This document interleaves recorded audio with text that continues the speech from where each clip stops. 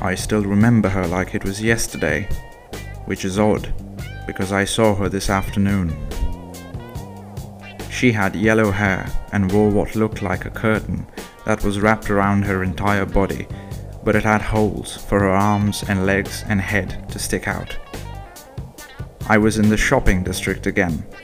I came here once in 6 months to buy tape, when the tape on the windows in the basement where I stayed started peeling off and sunlight poured in. I would have moved upstairs, but a grey-haired lady with sunglasses and a long stick in her hand was there all the time. Every few weeks, she would come down to the basement door, bang her stick against the staircase railing and ask, "Is someone there?" I would stay extremely silent, because my name wasn't someone, and because I didn't know what to say to a person who wore sunglasses indoors. After a while, I discovered that if I held a bottle of glue up to my nose long enough, she'd be gone for several days. I had the new roll of tape in my hand when I saw her. She had the face of an angel who went into one of those buildings that women go into and come out of 2 hours later, with their hair, eyes, and nails looking different. There was one such building across the Burger King outside which I would sit while waiting for lunch. A nice lady from inside would bring out a selection of meals in a big black plastic bag and leave it in a huge rectangular box that had the words "Please recycle" printed on it. It was the only place that made burgers in 1/2 and 1/4 portions. Every time I ate my free lunch, I thought of my 4th grade teacher, Mrs. Briggs, who told us that there was no such thing as a free lunch. I would have liked to show her this box where there was free everything: food, coffee, milk that never tasted like milk. But my favorite were the games. There were always these puzzles which came in 100 little scraps of paper which, when I put them together, showed words like Royal Bank of Scotland, along with lines of numbers below it and the word overdue in red letters.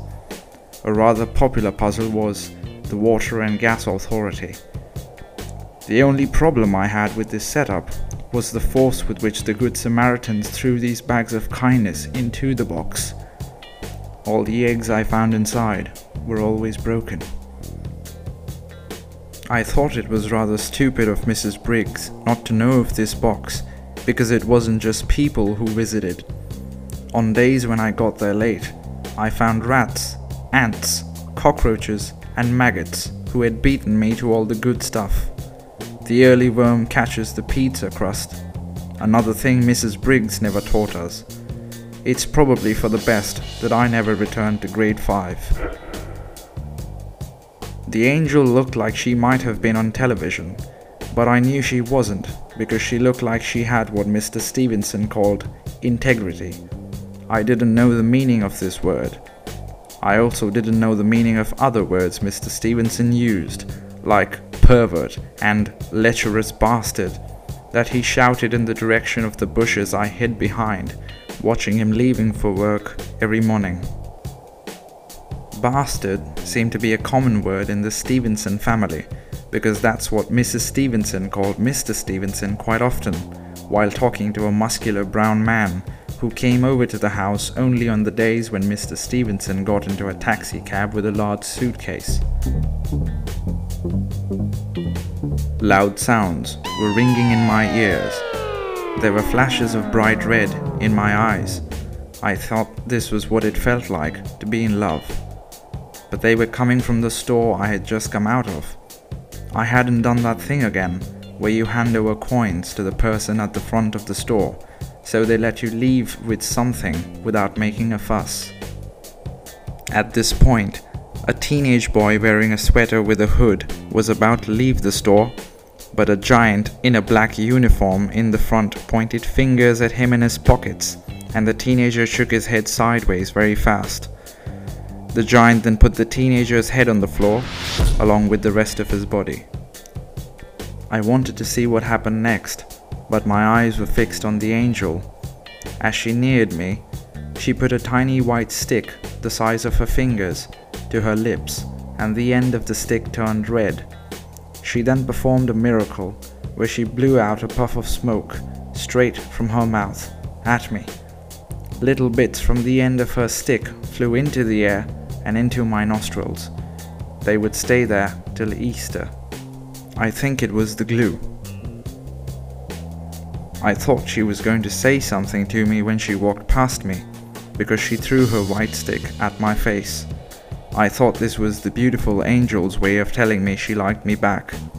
The stick bounced off my forehead and landed near the drain. A man with long white hair, in a jacket that people in the army wear, and who had stopped growing below his knees, came towards it. He was on a skateboard and put both his hands on the ground to push himself forward. I thought he was rather talented. He picked up the stick and put it to his mouth. The end turned red again. He looked up at me and smiled. He had no teeth. When I was a boy, I lived in a house with other boys and girls whose parents hadn't come to receive them yet. The matron there told us that we wouldn't be getting any money because the tooth fairy had given away everything to someone and had made that person rich beyond dreams. I had finally found that someone. He was obviously that millionaire, and I was going to take what was mine. Running back with his skateboard under my arm, I thought of what he might have been thinking. Perhaps something along the lines of, I pitied myself because I had no legs until I saw a man who had no skateboard. And then I immediately felt better and decided to use the skateboard. As I skated away, people on the street shouted, "Come back here, you heartless monster," and someone called the police. And I couldn't help but feel like my childhood hero, Robin Hood. It felt great to steal from the rich.